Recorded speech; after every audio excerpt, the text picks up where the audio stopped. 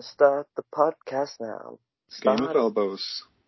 Ross is recording the call. He's saying Front Page Podcast, but that's not the name at all. Yeah, Front Page Podcast is the name. This is episode 4. Got another special guest on today. Let's tell them who it is. One of you. Your boy Eric Castle. What? It helps if your microphone doesn't just disappear halfway through a sentence. Oh. Did you hear what I said? No. Oh. Should we do it again? Let's just rewind a bit. Do you want to make like the rewinding sounds? Like. Yeah, go on, let's do the sounds again. Go on, right? Ross, introduce. Let's just flash back completely. Episode 4 of the Front Page Podcast. Special guest. Who's coming on? It's your boy Eric Anders. That is who is coming on. Is he known for being part of the Thunderbirds? Is that? Honestly, for the just the Thunderbirds put in front of me. Pure spontaneity. I was going to say spontaneity then, but that's not even a word, is it? It's not. No. I do. Eric Anders has been questioned about his Thunderbirds membership before. That can be a good one for him. Yeah, well, maybe we'll end up at the end of this podcast, and he still hasn't been asked that question. So, yeah, that's probably how we'll end up there. But right, so a couple of things from the past week: Kelvin Gastelum, Darren Till, MSG. That's probably the biggest actual fight news that we've had this week. There's been obviously other things, but a lot of people kind of 50-50 on whether it's a good thing for Till to come into the middleweight division against someone like Gastelum. I've seen it as quite overwhelming negativity, to be honest. Well, yeah, that's true. Yeah. Which I kind of see the logic in. Yeah, I see the logic in it, but also I see the logic in the actual fight more. So I think it's a good thing. We haven't seen Darren Till at 185 either, so he could go in and just mop the floor with Gastelum. Yeah. Well, that's the thing. Gastelum was a 170 as well. I mean, it's not like he's coming in to a middleweight fight against someone who's been known at 205 or anything like that either. He was a big 170 and failed weight a bunch of times. But and so did Till. Yeah, Till's walks around 205 pounds sometimes. So yeah. So I don't see the size of Gastelum or the strength of Gastelum being too much of a problem, as long as he puts the chin away. Yeah. And obviously the good thing for Till is that if he wins, he's already in title contention, or at least in the conversation. I think if he beats Gastelum, it'll be one more, I reckon, and then title shot. Yeah. Especially if, if Adesanya or Whittaker, if they get beaten handily in the title fight, then there might not be a rematch on the horizon for the loser of that one. It's wide open apart from that. Definitely. Just depends. Who do you think he matches? Try that again. Who do you think that he matches up better against out of Whittaker and Adesanya? I'd take him to beat Adesanya over Whittaker, I would say. Probably. Just because I think Whittaker's. I mean, I like Whittaker more anyway. I think Whittaker will beat Adesanya without too much trouble. But I think Adesanya is good and accurate, and he's a really great striker, obviously. But he's more accurate than powerful. I think maybe it's fair to say. Adesanya. Yeah, Adesanya. I mean, obviously Whittaker brings quite a lot of punching power, but. Yeah. So if he could get caught, Till, could get caught and it might not finish him. Whereas, obviously we saw with Masvidal, and we might see against Whittaker as well at some point that one of those shots might be enough to put him down. Were you going to speak there, Colin? I'm just in a bit of shell shock. Sorry, the best thing that's ever happened to me has just happened, and I'm actually going to cry. What would that be?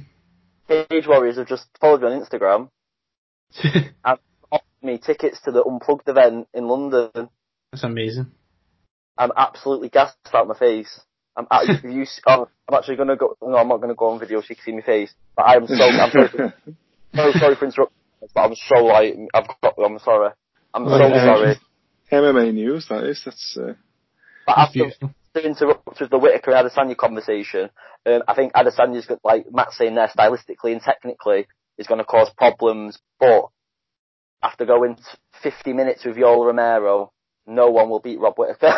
No one will beat Rob Whittaker at middleweight. Yeah, I don't know. He's younger than I thought as well, Rob. How old is he? Oh, I thought that, to be fair. I think he's just about 30, I think. Let's just have a little double check. You know, the best thing to do is to check what you're going to say before you say it rather than after you say it. But yeah, I think in the opposite way that I was surprised that this prospect Adesanya is already 30. But yeah, Adesanya's 2 years older than Whittaker. He's only 28. Interesting. I was a bit vacant there because I instantly went to check my Instagram, see if I had someone news to share, but I don't. So, so we'll quickly get onto the other big story, in my opinion, of the week, which is BJ Penn getting flatlined at Cedar Pub. Yeah, obviously he slipped. I saw someone suggest that actually it was just a glass of water in the face or a drink thrown in the face. But yeah, it's kind of, you think about this guy, he's got a professional MMA fight coming up. And the other guy was bigger than him, but he's just been sparked by a nobody. Yeah. And he's going to fight against a professional MMA fighter. The best thing for BJ Penn now is disappear into the shadows for say a year, maybe 2 years, come back and try and get a job on Fox. Let everything blow over, and then try and get a job on Fox, I mean. Just turn into the pundit side of things, TV side of things. Because he's fighting, we all know that he's not getting anything left. Everyone is pleading him for him to retire, so the best thing to do is just hang it up, become a pundit, or just become a coach, but just don't fight again, whether that's in a cage or in a club. Yeah. Yeah, it seems to be a bit of a problem for him, doesn't it? He goes out, has a few too many, and he gets involved in a fight. So it's like the second time this year, isn't it, that something's come out of him? Second time in the past few months, really. Yeah, and he's obviously not got very good friends around him. No, he's pull out the phones instead of trying to back him up. Yeah, I mean, you should. I mean, he's got. It seems like he goes out with this big fellow who's his help, but he doesn't necessarily seem to do a very good job of it. The best help that you give him is not in a fighting sense. The best help that you can provide is just preventing the fight in the first place. Pull him aside and just tell him, like, behave. Yeah. I mean, that's what good help would be. Rehab. Yeah. But it's a shame to see someone like that. I mean, obviously he was champion in the past, and I don't know if for a relatively brief period in his career, I guess overall he was arguably one of the greatest. So, but now he's nearly level wins and losses, and he's fighting people in the pub. It's a shame. It is a shame. Yeah, it's sad to see it, but you wonder how much of it is, people always talk about brain injuries and stuff, and, I don't know if we can alleviate his blame like that, but, so it's kind of like you wonder what effect that kind of thing is having on someone in that way.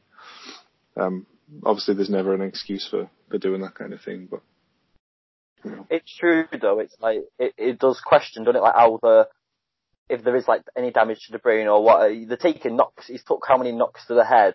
If you put how many significant strikes he's took to the head since he started fighting, it'd be off the scale. I'm sure with like loads of other fighters as well.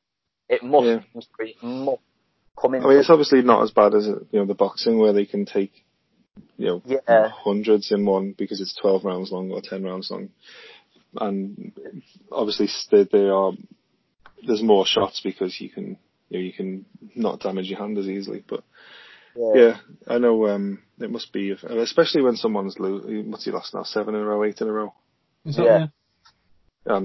And he's obviously not landing too many in his favour, and he's been knocked out a lot of the time as well. So yeah, it's sad to see. He looked okay in the Clay Guida fight, I thought, for like a round.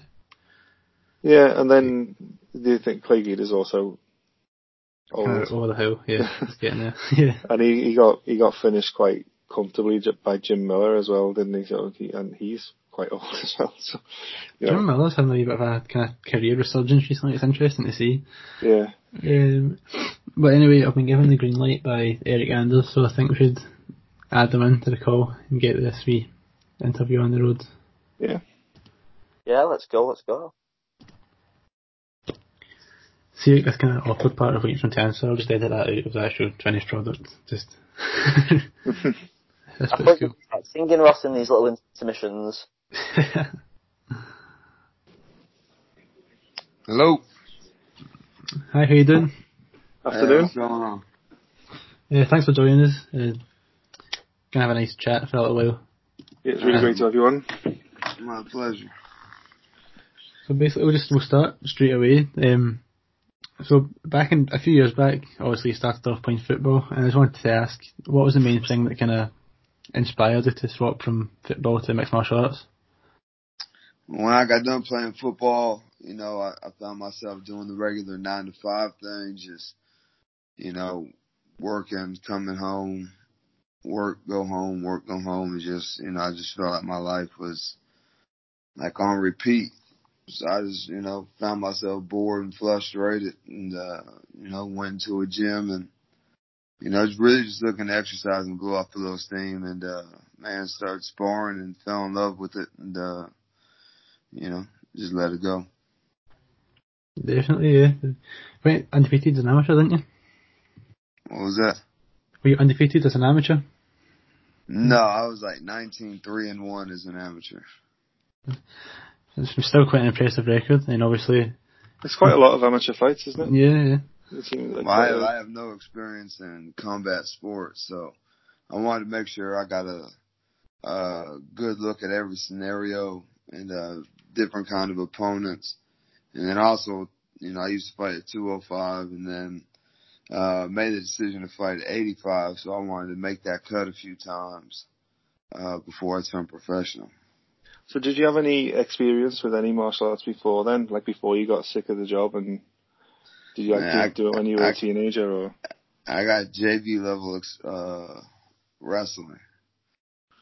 JV level high school, so not very much at all. Because I see you're a brown belt in jiu-jitsu. How long did it take you to get that? That's obviously quite a high achievement. Yeah, I've been training in all about 8 years. So you start off with day one with your white belt. So about 8 years. Are you aiming to get that black belt, or are you're not so bothered anymore? Yeah, the black belt is definitely a milestone on the journey. So, and definitely looking forward to putting that around my waist one day. Yeah, it's one of the things with it's kind of like when your coach decides to give it to you, isn't it? It's not like you can't grade like you do in a lot of other martial arts where you've got sort of a test and you pass it and then you get your belt. It seems a lot more kind of on the feel, so you almost don't know when it's going to come. Yeah, exactly. And to be honest, you prefer it that way. I prefer it that way because you can study for the test. You know what I mean? But Yes. as somebody's watching you from like a teacher or a coach standpoint, they're already there, so they already know the level. They already know what they're looking for. So you just got to kind of grow into that mold. Yeah, it's like your coach knows everything about you. If you know what I mean, it's like I don't know. It's more than just. It's like he gets a feeling about you, and that's almost more rewarding in a way because it comes along when you're not. You don't necessarily expect it, and Yeah, it's a nice feeling, I'm sure. You kind of feel like you earn it more. I feel like. So, when you started your professional career, you kind of fought around some of the regional circuits, and then obviously you got a fight with Bellator, won it in 23 seconds through a TKO. One of the questions I had was, why didn't you continue to fight with Bellator? What happened there? What made the move to LFA happen? Man, after I fought that fight, I went up, backstage, saw Scott Coker and was like, "What's up? Appreciate the opportunity, blase, blase." And he was like, which fighter are you? And I was like, dang. I try to do my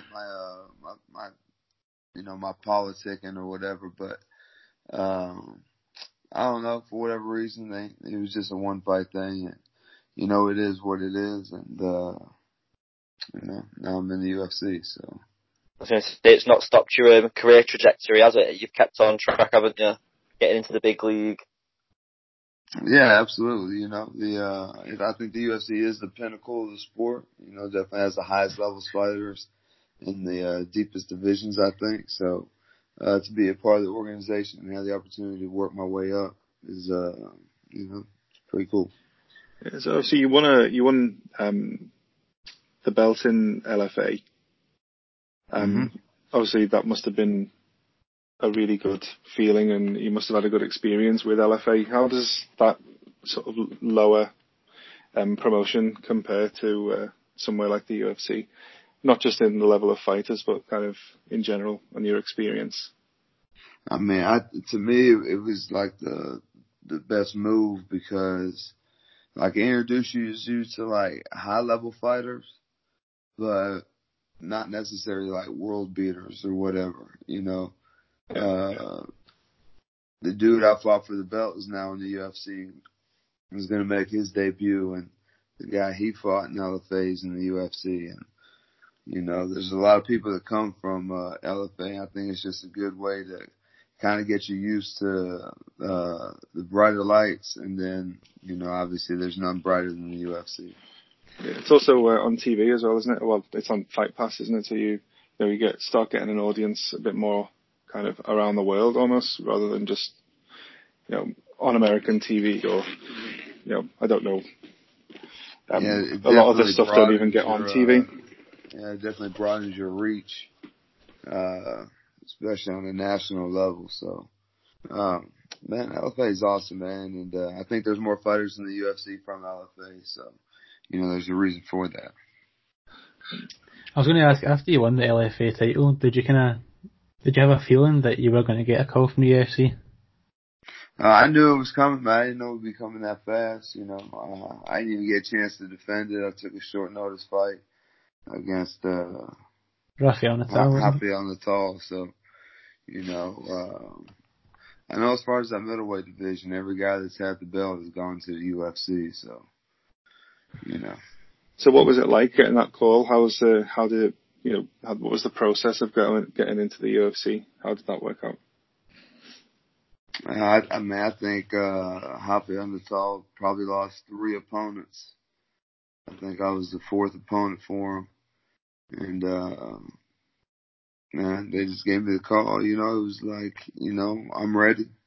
So how long before the fight was the call? I think it was like 10 days. That's crazy. And then obviously you won in like quite devastating fashion, really. First round knockout. Must have felt good. Yeah, man. Just from the jump, just from whenever the referee said go, man, I just knew that I belonged. I knew that I could do it, and it was just up to me to go do it. So I went and did it. Knockouts are quite popular with you in the octagon. It's strange. When you think of like Eric Anders, you don't think of a high level grappler guy, but you've got one submission on your belt, 8 knockouts. Do you prefer to get a knockout even though you are a high level grappler? Man, I just take the fights as they go. If they end up on the ground, I'm cool. But they start standing, so you go for the knockout. Yeah, just take it how it goes. You've done that a couple of times, haven't you? Taken short notice fight because you took, I think, Thiago Santos on a very short notice as well. Mm-hmm. Yeah. Obviously, that didn't end up in the result you wanted, but obviously, I guess the UFC are then impressed by your kind of willingness to. I mean, obviously, you went up as well. Did that kind of lead to more opportunity taking that on short notice? Man, they just think that there's no secret that I like to fight, and you know, sometimes you got to roll the dice, and that's what I did with Thiago. And you know, I did lose, but I think my stock went up, fan base went up. So yeah, I took a loss, but I also won a lot in that too. So It was a great fight. Won it fight of the night winner, wasn't it as well? that always makes it hurt a little bit less. You get a little extra money for it. Yeah, a bonus. Yeah, there's What was it worse like ways to be on the wrong end. to be in front of that Brazilian crowd? What was it like to fight the hometown guy in front of the Brazilian fans on 6 days' notice? What was that kind of atmosphere like? Man, I think the Brazilian fans didn't give it to me full force. I think they just, you know, kind of respected what I had did and stepping up and taking the fight. So, Yeah. you know, but man, I think the Brazilian fans are the most passionate fight fans on the planet, though. Do you think they had any sort of influence in your decision against Machida? Man, maybe. You know, I don't know. You know, I think I could have done a lot more and made that less of a closer fight. So, you know, It seems to be a lot of people. You know, most of the people in the press seem to think that you'd won and done enough. I feel like I won. You know, but you know, it is what it is. The judges said no, so you know, it is what it is. How does the crowd factor in when you're in the cage? Obviously, they're very hostile, aren't they? The Brazilian crowd, aren't they?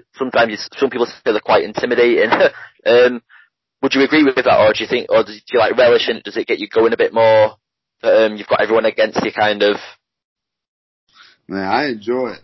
You know, I like the hostile territory. I like the hostile environment, and Get your blood you know, pumping a bit. I feel like that's how it should be when you know.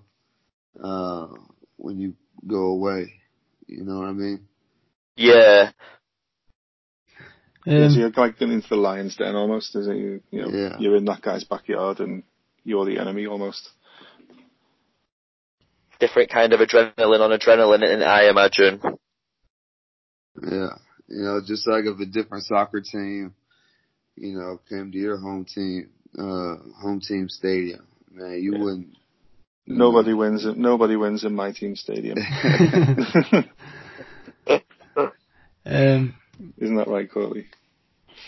So, Eric, you went on after the Thiago fight, you lost your next two, but then obviously bounced back in great fashion against Castro, the first round knockout. How did it feel to kind of get that win back? Because obviously there's a bit of a stigma around going 3 fights without a win. It's kind of thin ice, a lot of people think, but how did it feel to get that win back and get back in the win column?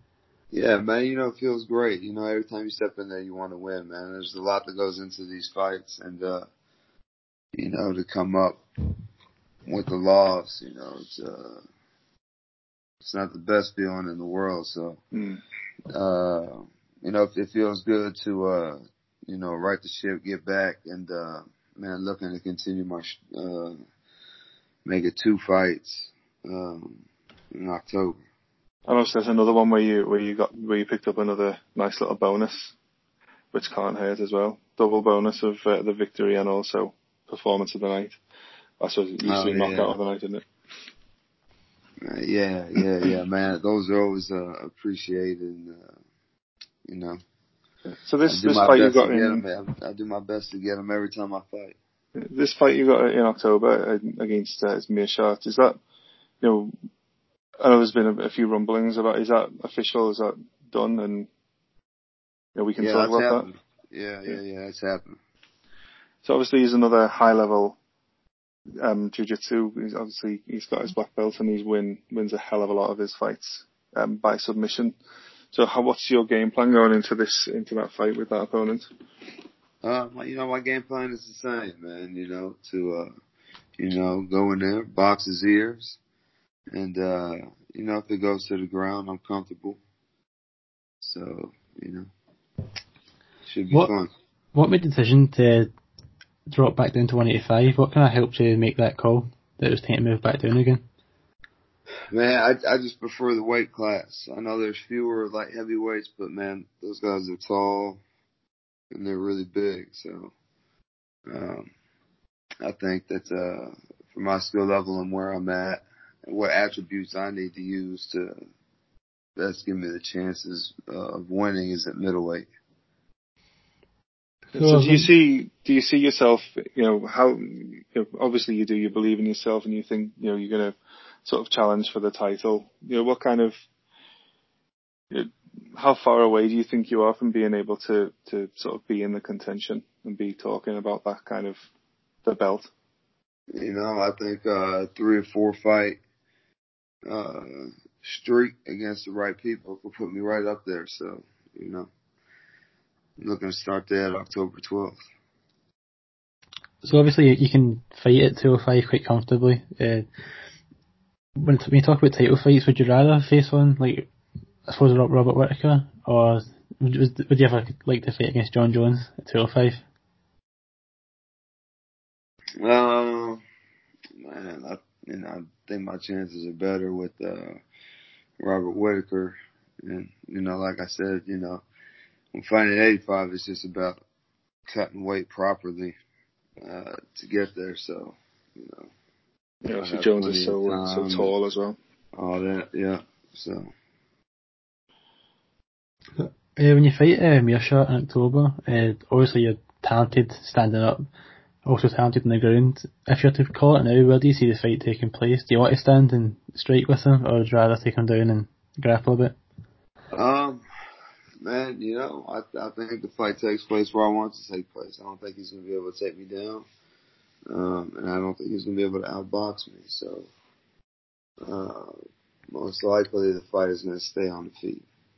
Have you got a prediction for how the fight ends?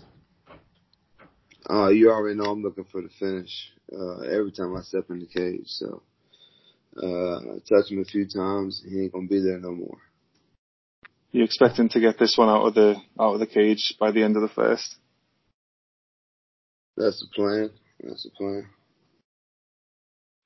I don't think he's been really tested, has he, by a proper striker yet? Him and Thiago have fought.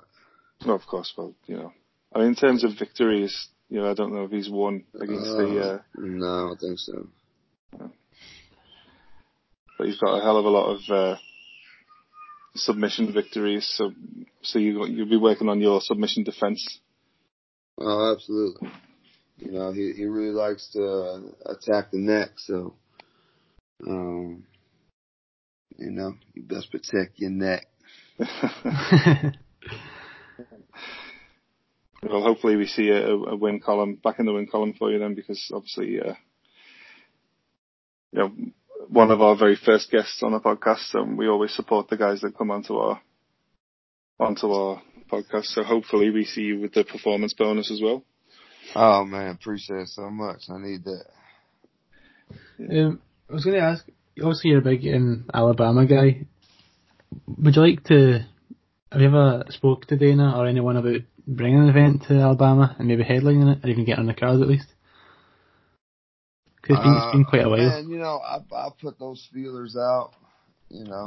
Walt Harris, who also trains at my gym in Birmingham, is on fire right now, and he's fighting in December against Overeem. So I think if both of us pick up these wins this fall and winter, they'll definitely take us seriously. So it's possible. Well, yeah, having these wins, these guys on your records will only help. Big names. Yeah. What was the atmosphere like in the gym after Walt Harris got that massive knockout against Olenek? That must have been quite special for everyone. Oh man, it was awesome, and I'm fortunate enough to, me and my kids and his family were there to witness that, so it was pretty cool. That was an incredible performance. I think I did actually. We recorded the podcast before that event, and I did call Harris for the first round knockout, but I didn't think it would be so impressive 12 like seconds that. is pretty quick. Yeah, exactly. Oh yeah, it was brutal. Yeah. He put himself on the map, didn't he? He really kind of everyone opened their eyes, and kind of Walt Harris is one to watch. Yeah. Yeah, I think Overeem's huge. I think he's more than capable of getting it down against Overeem as well. So And after a win, if he beats Sitting Overeem, real then pretty after that. sorry, if he beats Overeem, then it's definitely got to be looking at the top 2 or 3 guys in that division. So could be bringing a belt back to Alabama potentially. That'd be really cool. So, maybe one day, he's got all the tools to do it. So, I think he'll take advantage of all his opportunities and, get it done. So I don't think we've got any more questions, Matt or Colley. I've used all my questions out. Yeah, I think we're good. We've covered the upcoming fight, which is the big thing at the moment. Obviously, everyone likes to get a bit of insight into an upcoming fight. So yeah, I think we're. Well, Eric, we appreciate you coming on. Won't keep you much longer than we have to. So appreciate your time and hopefully get you on again soon. Yeah, appreciate it, guys. Anytime. Best of luck. Yeah, definitely. Good luck in your fight. Thank you. Right. Good talking to you. See you later. And that was Eric Anders, everyone. That was an interesting one. Well, he's hopefully, I would like to see a bit of a good fight. I like both of the fighters. Meerschaert, I like his BJJ skills, and obviously Anders has got a good knockout power. So hopefully it'll make for a good fight. And I've really not seen much of Meerschaert at all. I've watched a good few Anders fights. I've watched most of them, to be honest, because I know what's the type of fight he brings, but I've really barely seen much of Meerschaert at all, if I'm honest. Yeah, just see his kind of highlight reel submissions, and he does take some shots, so he is. I think he's open for a finish, and I think if any, I think I would pick. I would pick Anders to win. I think. Before, well, that's without having him on as one of our guests. One over right in round 2. I might go for a bit of a head kick, to be honest. Oh, I forgot one of my questions, man. Just when you said head kick, I wanted to ask about that.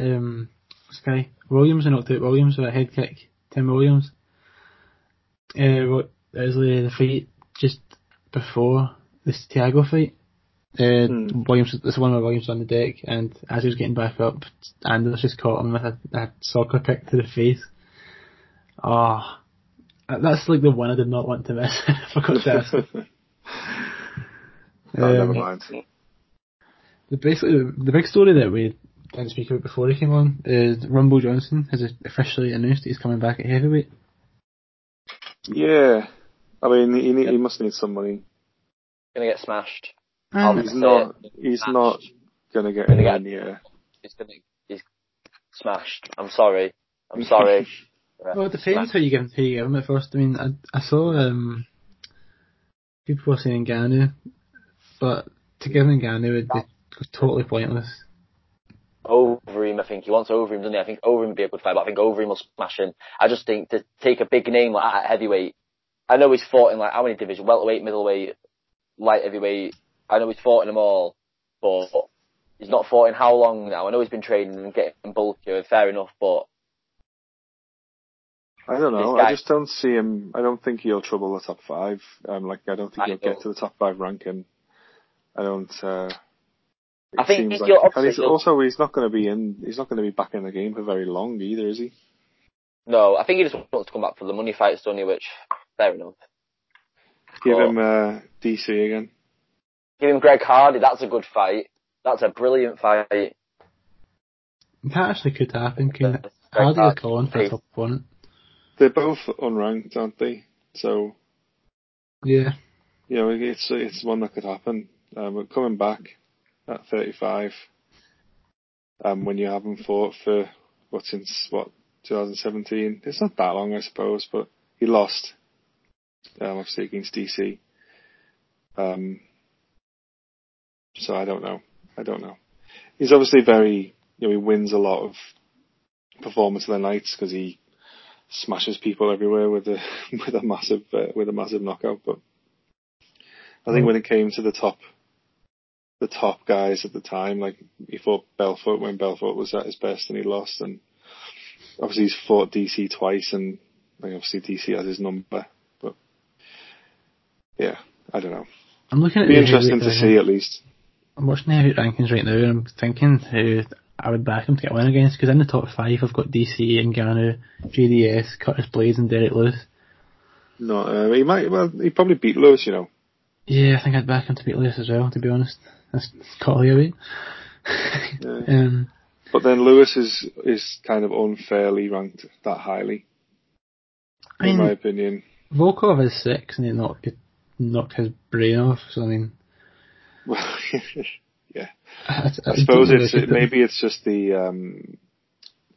lack of depth is quite clear, isn't it, really? Yeah, DC, it looked like a train session when DC fought him, to be honest with you. And obviously, you would have, Stipe would beat him, and I don't know. Actually, at first I saw that he was coming back, I thought Walt Harris would be a good fight for him, but then I totally forgot about the fact he was fighting over him. So that rules that one out. Yeah. I think Kimo Velasquez is still in the rankings, but I think this... He's gone. Come back. He's gone. Yeah, I don't see him coming back either. He's got another few fights in his wrestling contract, his professional wrestling contract, so I can see him taking that route now for the rest of his athletic career. Yeah, I'd say so. I don't see him coming back to this. I mean, he had a very short career altogether, really, didn't he? To be honest, yeah, he did. So, I mean, I don't know if it was ever something he wanted to stay in for a long time, or I don't know. I mean, you never know, if he wasn't plagued with so many injuries, then things could have been different, but the injuries really kind of hindered his career. Yeah. I mean, looking at this, if Johnson comes back in some sort of shape, he probably could sneak into the top 5. Definitely, yeah. Not to move on so fast, but I've had another fight announced quite recently. We've got Carlos Condit coming back against Mickey Gall. Yeah, I don't... a lot of people come back when they shouldn't. Do you think it's time for Condit to hang up as well? I don't think he'll win. But do you think it's time to talk about retirement? I don't know. I kind of think if you are if you're in the fight game and you were once at a level to be fighting for championships, and obviously he was the WEC champion at welterweight, and I kind of think that if you are challenging for world class belts at one point in your career, and now you're 35, and we're talking about the fact that you're probably going to lose to Mickey Gall, I wonder about, it's not necessarily that he should retire because he's too old and he's rubbish and whatever. It's because he's not, but it's kind of like you're obviously not at the level that you once were, and you're never going to be again. So at this point, it's about just preserving your health for as long as possible and not taking it's like what are you fighting for? What's your ambition now? Yeah, at this point, it's got to be just make as much money as you can before calling it a day, really. Yeah. I mean, I can understand that. I mean, I'm sure I'd do the same in this position. Just thinking from a purely sporting point of view. Apart from him enjoying himself doing what he loves to do, it's not something that's going to be a mover and shaker in the division, is it? So. Yeah, definitely. Yeah, I agree with that. He's also lost 5 in a row, I think. Yeah, he really struggled against Chiesa, and Chiesa has a much better kind of wrestler and has a better all-round grappling than Mickey Gall, but I can see Mickey Gall probably trying to implement the same type of game plan against Condit, because it is kind of his game as well.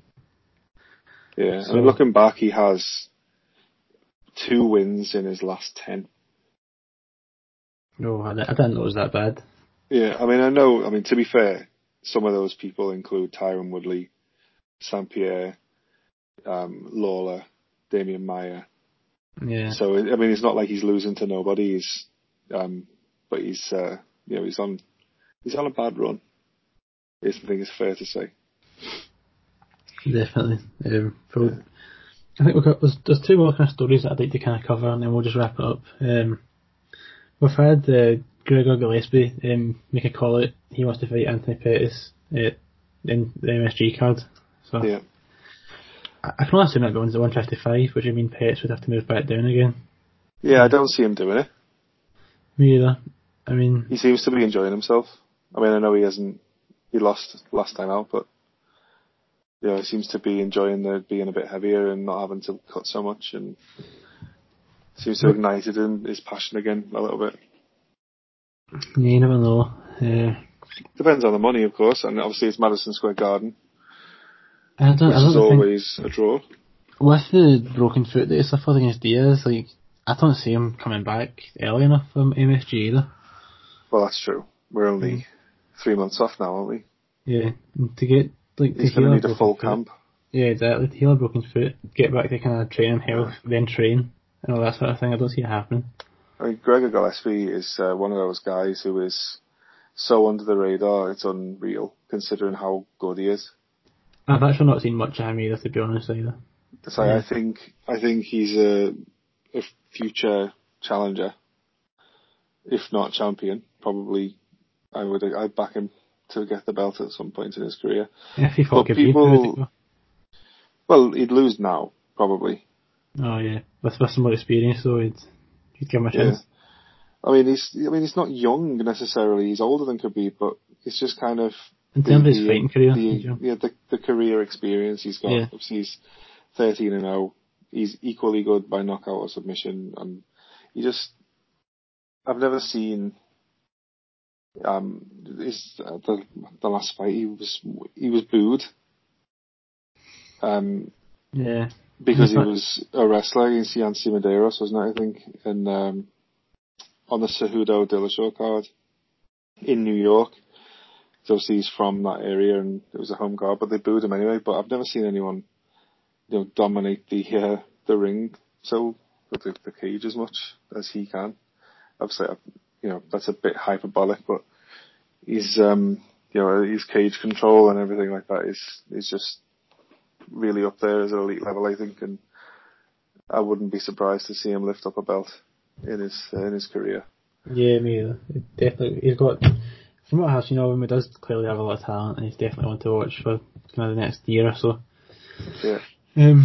So the last kind of story I want to touch on is the amount of fighters who've been, not told, but advised by the California State Athletic Commission that they should move up in weight class.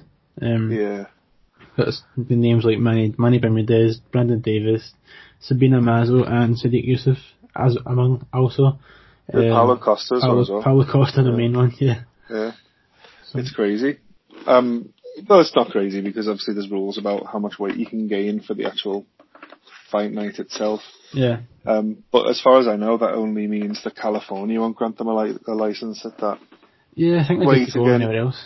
So it's not really going to affect them too much. They just have to not put on so much next time they get a fight in California. If they get put on a California card again, who knows? Right. And with Costa actually being within touching distance of the belt, there's no chance he's going to move up to 205 now. Like, he's got to stay at middleweight and at least finish this title run that he's on. Yeah, I think so. He's going to get a shot, isn't he? Probably within the next year or so. He seems like he's on that. Maybe he needs another win just because of the timing. With those guys not fighting. It'd be harsh. I mean, who else could fight at that weight? I mean, like, who was Gaston like number 2? Yeah, it's more about the weight until the next time that they can fight, I suppose. But the gap isn't that big, I suppose. I think he'll wait. But we're looking at 6 months, aren't we, for after 244. Yeah. Not 244. 243. We're looking 6 months after that, and obviously that's not for another 6 weeks or so. It's going to be good, that, isn't it? Yeah, definitely. Yeah, Costa is. Costa could cause trouble in a title fight at that weight. It's just his pressure. I mean, it does seem to get kind of. It shows signs of being fatigued, but it doesn't seem to hinder him too much when he fights. It's strange. Yeah, he also gets. He takes shots. I mean, people put him down. Yeah, that Romero knockdown was quite funny. That was class. To be fair, look. Has anyone done that before? I don't know. Yeah. But then I suppose at the same time that Romero win people don't necessarily think it was fair. I think it's one of those things that you see people are either, he put forward pressure, he was a lot more, he's on the front foot a lot more than Romero was, but Romero's game is to be on the back foot, but at the same time, there's people who think that Romero landed the better shots, so he should have won, and, it's one of those wins where if the judges had picked either, you couldn't really complain too much. But he's beaten Johnny Hendricks, but that doesn't count. Because of the time in Hendricks' career. Yeah, of course. And, Romero's his first big win in that way. To be honest, but at least the way he beat, if he went out and starts Romero, like the first round knockout, it'd have been a bit more like, could have just got him, but the fact that he did hang with Romero for the full fight, it showed that he is more than capable of competing at that level, so. Oh yeah, for sure. You never know. Yeah. He's one of those two guys, him and Yoel could quite comfortably fit into a 5 division. Yeah, definitely. Could be a rematch further down the line. I don't see Romero, even though he's kind of getting on, he's like 42 I think, I don't see him retiring anytime soon. No, he's built like a monster, isn't he? He's just, he's in such good shape. Oh, one of the other names on that list that he's one of my favourite fighters right now, Sadiq Yusuf.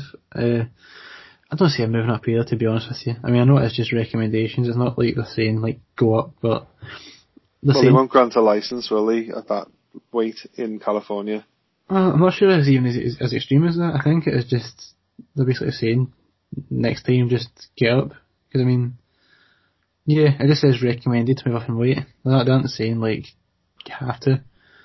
It's just a recommendation. Yes, like a lot of these guys in the list, and Sabina Mazo, are people that are either in title contention already or they're getting close to it, so there's no point telling someone like so close to their dream, like let's move up and start again. Like none of them are going to do it.